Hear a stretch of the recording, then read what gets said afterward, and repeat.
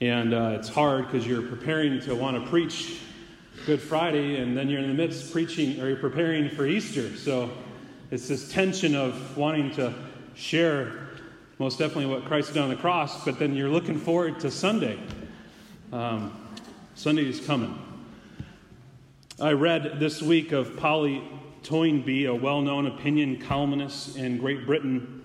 Years ago, she reviewed the movie that had just come out, The Chronicles of Narnia, The Lion, the Witch, and the Wardrobe. And in the article, which was so subtly titled, Narnia represents everything that is most hateful about religion, she would say, of all the elements of Christianity, the most repugnant is the notion of the Christ who took our sins upon himself and sacrificed his body in agony to save our souls. And then she added the question, did we ask him to?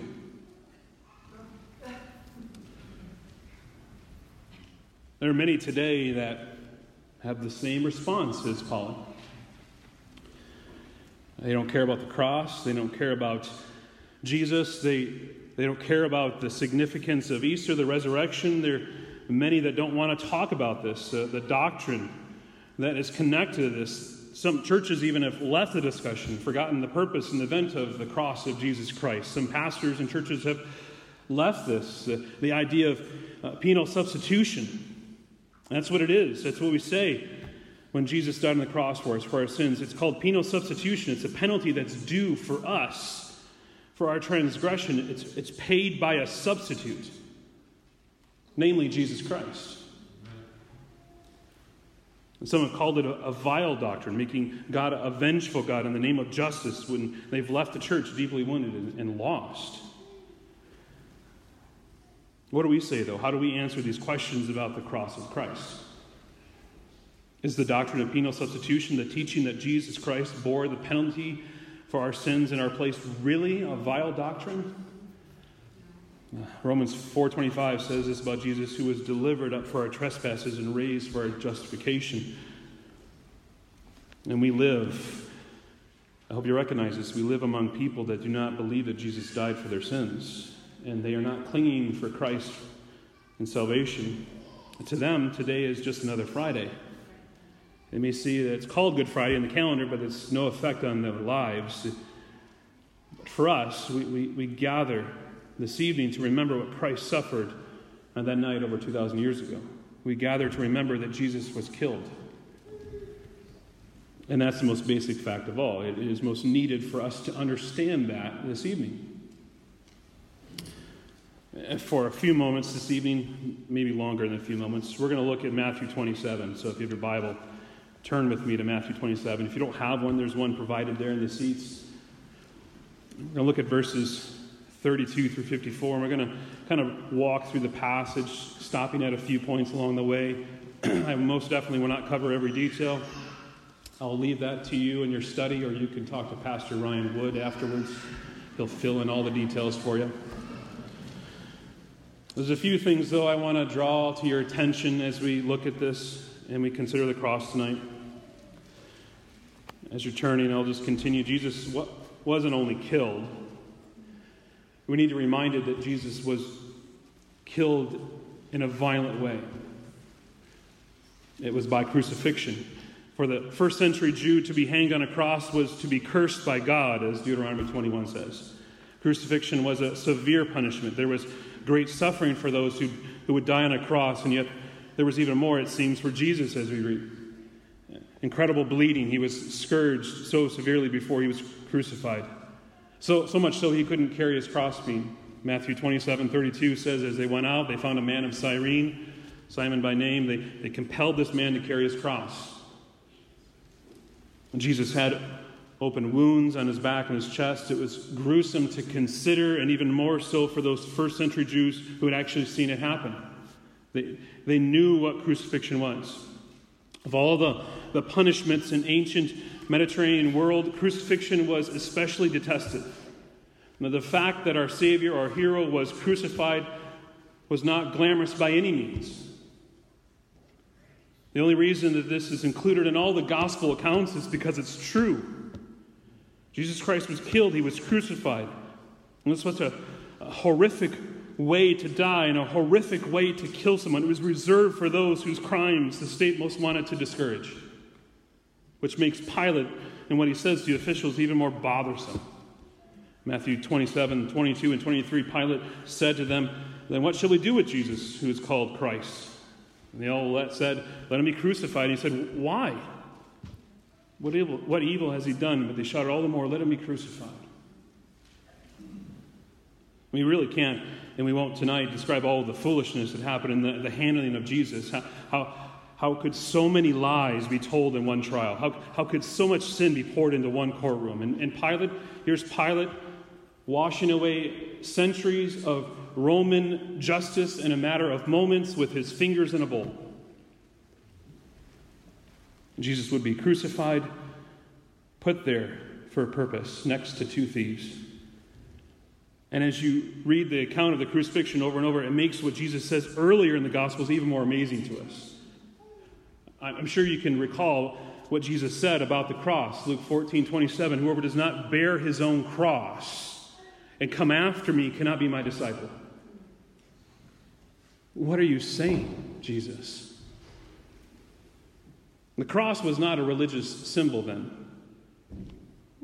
but a word you're never to use in polite company. I know we have it on jewelry and t-shirts and on a wall behind me. But then, during that time, the cross was scandalous. You try to put yourself in the position of those hearing this. Do we see the awfulness of the cross? One author says this to try to put us in a position to understand. He says, imagine a teacher saying to people in the Jim Crow South, "If you want to follow me, put on your noose and follow me." And what a shocking and offensive thing to say. Who would follow a person who says something like that? This is why Jesus says what he says. It's to cause people to consider their lives. Who are they following? It's to show them the extreme humiliation, the shame, and the torture. This was to show them what Jesus would experience for their salvation. This was how Jesus was to be killed.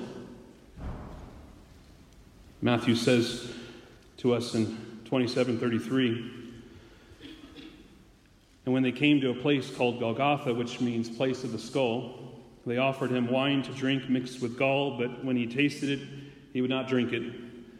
This appears to be a reference to a custom that's mentioned in the Talmud when there's led out to an execution. They're to be given a goblet of wine containing grain of frankincense in order to numb their senses, and Jesus refuses to drink it. Why? It might seem to mean that he wanted to keep his senses clear. He wanted to be sincere in his mind for this moment of sacrifice, for his time to give his life as a ransom for his bride. In verse 35, "And when they had crucified him, they divided his garments among them by casting lots. Then they sat down and kept watch over him there, and over his head they put the charge against him, which read, 'This is Jesus, the King of the Jews.'" Matthew passes over the excruciating details of Jesus' death for a moment. He wants his readers to focus on the fact that Jesus is suffering for sin. His death primarily should be remembered for that. And Jesus' crime there is listed over him. His crime is that he was King of the Jews. In verse 38, "Then two robbers were crucified with him, one on the right and one on the left. And those who passed by derided him, wagging their heads and saying, 'You who would destroy the temple and rebuild it in 3 days, save yourself. If you are the Son of God, come down from the cross.'" Matthew says that people are just walking by, and they join in to mock with the crowd. They're not even purposely there, Matthew says. They're just the peer pressure of it all. And they gladly echo what is being said about Jesus. In verse 41, "So also the chief priests with the scribes and elders mocked him, saying, 'He saved others, he cannot save himself. He's the King of Israel. Let him come down from the cross, and we will believe in him. He trusts in God. Let God deliver him now if he desires him. For he said, 'I am the Son of God.' And the robbers who were crucified with him also reviled him in the same way. This is seen, Matthew's showing us, this is the complete rejection of Jesus by the officials. It's surprising that people of power and position at this point were even present at the crucifixion. And the fact that they were there is an indication of the depth of their hostility and revenge towards Jesus. And in so doing, they're witnesses of the greatest saving act in all of history. Nonetheless, they take the leading part in the events that brought it about. They're quite unaware of the significance of what's happening. But don't miss this. Matthew seems once more to be mocking the mockers. Verse 45, now from the 6th hour there was darkness over all the land until the 9th hour. And about the 9th hour Jesus cried out with a loud voice, saying, Eli, Eli, lema sabachthani. That is, my God, why have you forsaken me? And some of the bystanders hearing it said, this man is calling Elijah. And one of them at once ran and took a sponge, filled it with sour wine, and put it on a reed and gave it to him to drink. But the others said, wait, let us see whether Elijah will come save him. And Jesus cried out again with a loud voice and yielded up his spirit.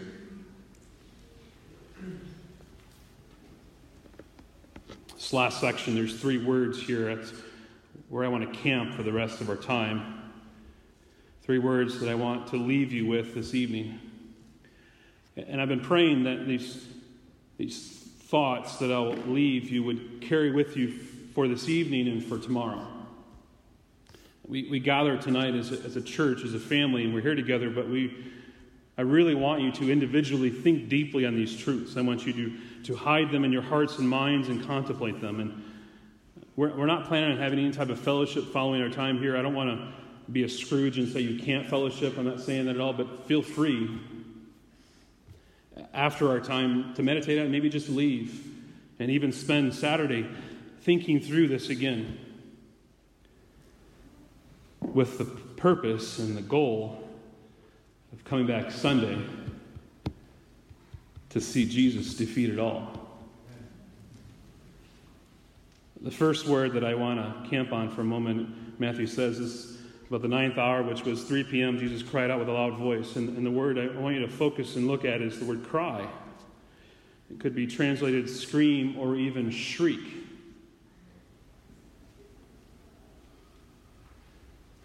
Jesus is screaming out to the Father, you've abandoned me.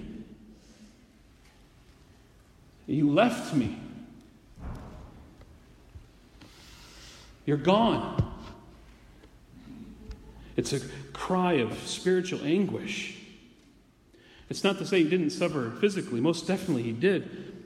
He's crying out, though, in spiritual grief over the separation that he's experiencing from the Father. Martin Luther speaks of this. He says, our most merciful Father, seeing us to be oppressed and overwhelmed with the curse of the law, so that we could never be delivered from it by our own power, sent his only Son into the world and laid upon him all the sins of all men, saying, you'll be Peter, that denier, Paul, that persecutor, the blasphemer, the cruel oppressor, David, the adulterer, the sinner who ate the apple in the paradise, the thief who hung on the cross next to him. And briefly, you'll be the person who has committed the sins of all men. And see, therefore, that you pay and satisfy for all of them. Johnny Erickson Tada writes of this also. Son of man, why have you behaved so? You have cheated, lusted, stolen, gossiped, murdered, envied, hated, lied. You have cursed, robbed, overspent, overeaten, fornicated, disobeyed, embezzled, and blasphemed. Oh, the duties you have shirked, the children you have abandoned.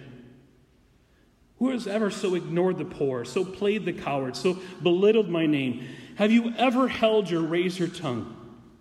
What a self-righteous, pitiful drunk you who molest children, peddle killer drugs, travel in cliques, and mock your parents. Who gave you the boldness to rig elections and foment revolutions and torture animals and worship demons? Does the list never end?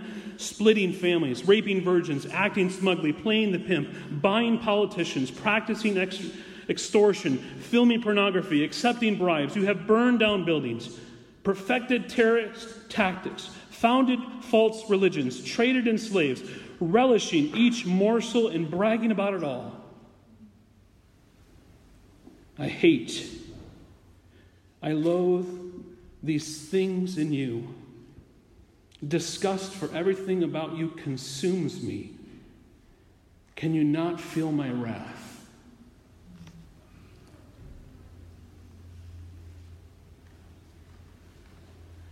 The Father watches as his heart's treasure, the mirror image of himself, sinks drowning into raw liquid sin.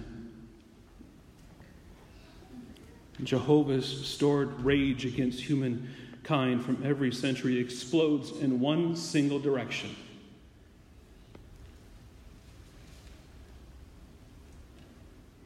We need to rightly recognize this evening that Jesus didn't just suffer physically. No, he took our sins upon himself.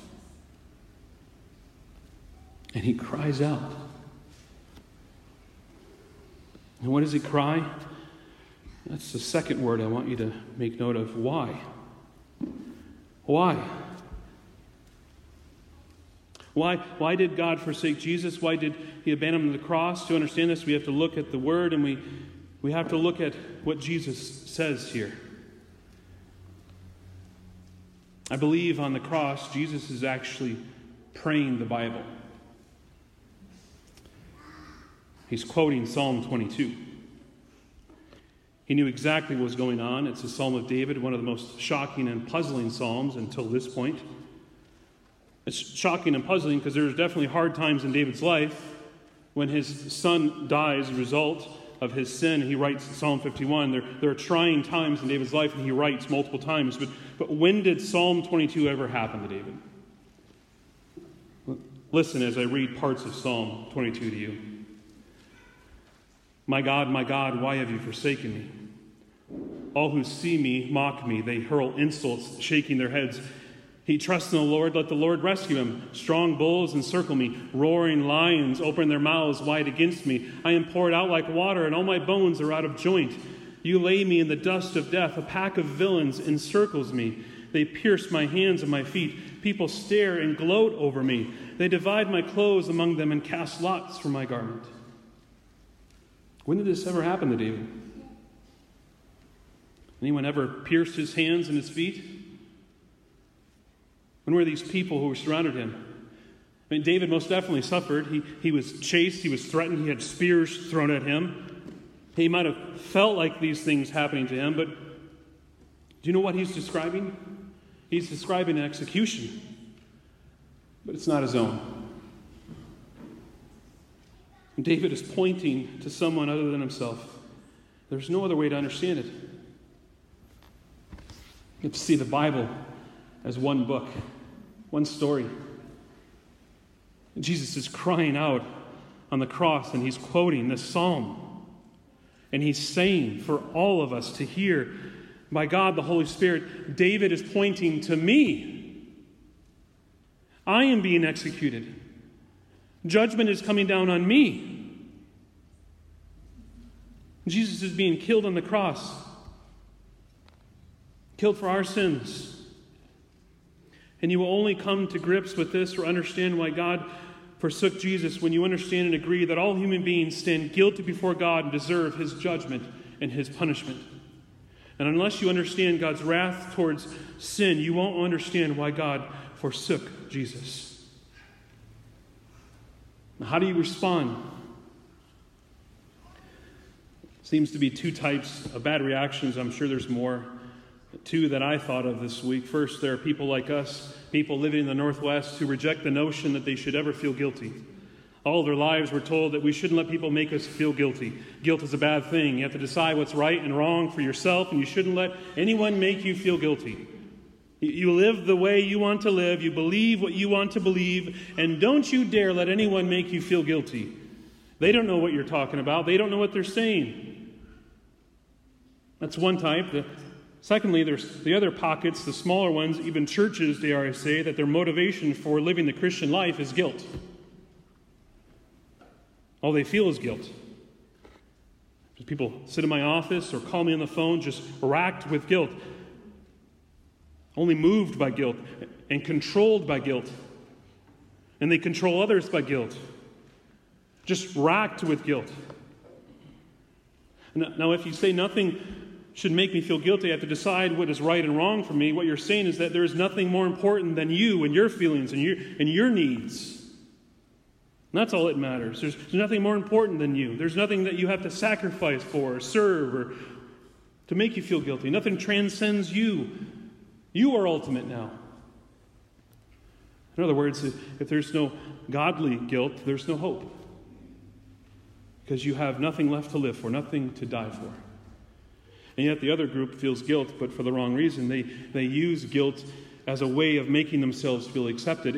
If I just feel guilty enough, and I can finally then feel accepted, even just for a moment.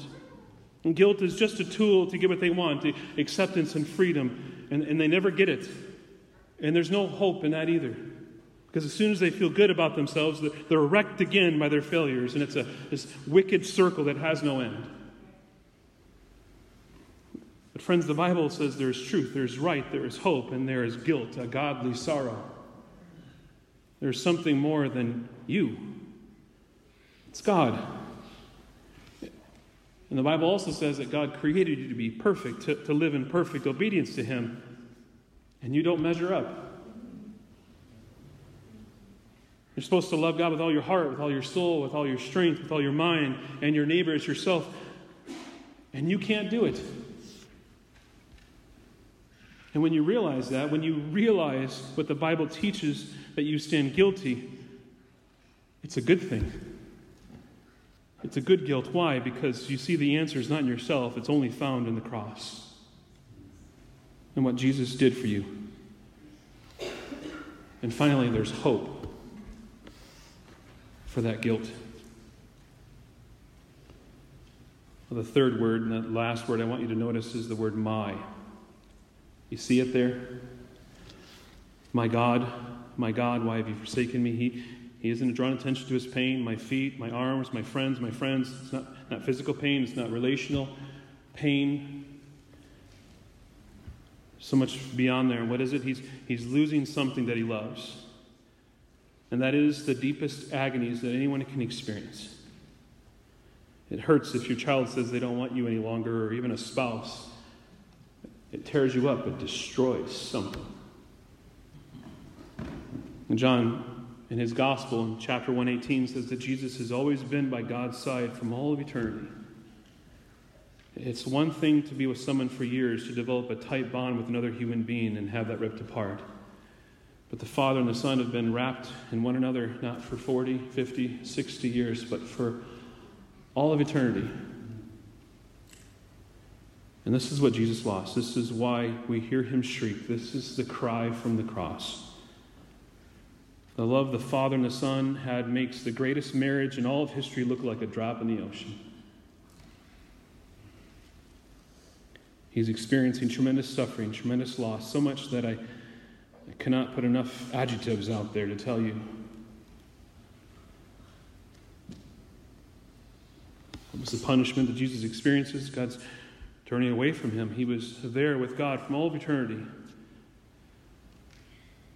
We're made to be in the presence of God like a flower is made to find their meaning and purpose before the sun. We're made for God.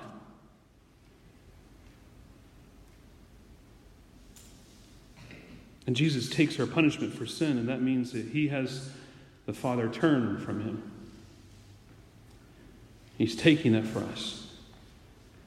What he was experiencing on the cross was like the zillions of eternal hells all encompassed and laid on him at once. He took all of our sins.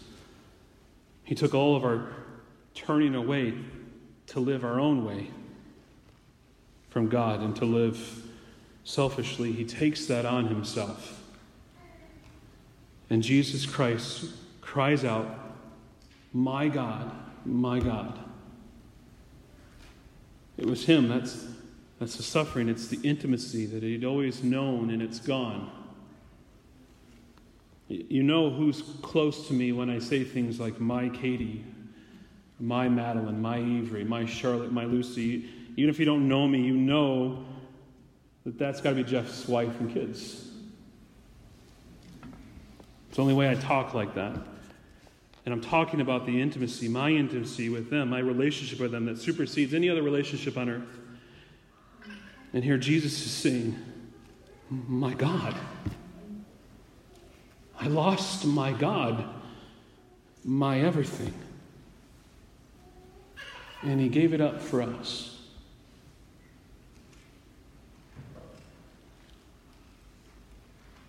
See, on Good Friday, Jesus was delivered over for our sins. He died to bring us salvation. Isaiah 53:6 that Pastor Ryan read earlier says, all we like sheep have gone astray. We have turned every one to his own way, and the Lord has laid on him the iniquity of us all. He poured out his soul to death and was numbered with the transgressors, yet he bore the sin of many and makes intercession for the transgressors. That's us. We are the sheep that have gone astray. We need to recognize this. The 17th century Dutch artist Rembrandt painted the raising the cross, the painting of the crucifixion. You know something interesting in that painting? He paints himself into the scene as one of the Roman soldiers. It seems as though in the midst of it, he saw himself in that scene. It's significant. There's an old Negro spiritual written in 1926, and the words say, were you there when they crucified my Lord? Sometimes it causes me to tremble. Were you there when they crucified my Lord? Were you there when they nailed him to the tree? Were you there when they pierced him in the side? Were you there when the sun refused to shine? Were you there? Were you there? Friends, have you considered that you're a sinner? Do you think you have any sins? Have you done anything morally wrong? Is there any person that you've harmed, any grudge that you've been harboring, anything that you've done that right now you're thinking about, anything that you know a good God would condemn? What do you do about your sins? They are undeniably yours. God knows the truth about you. What will you do with your sins? This Friday, today, is good because Jesus Christ has come to be your Savior. If you will turn from your life of sin and trust, you'll cling to him and believe that he's died for you. And until you see the cross as that which is something done by you, you will never appreciate that it was done for you. My Christian brothers and sisters that are here this evening, do you walk into this church every week with the burden, guilt, as if there's some way that you have to perform week in and week out in order for God to be sufficiently pleased with you to allow you to go on for another week? That's not the gospel. That's not good news. Feel like there's something that you must do or something that you must feel to get God's favor in your life? There isn't. There isn't anything you need to work on to get God's favor. God has done it all for you in Jesus Christ on the cross.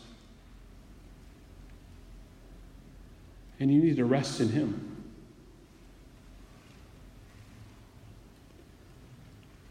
Good Friday tells us that God provided a substitute to bear your sins on the cross. He bore the wrath of God for you.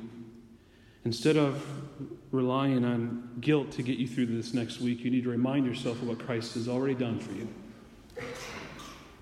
And you need to run to the cross.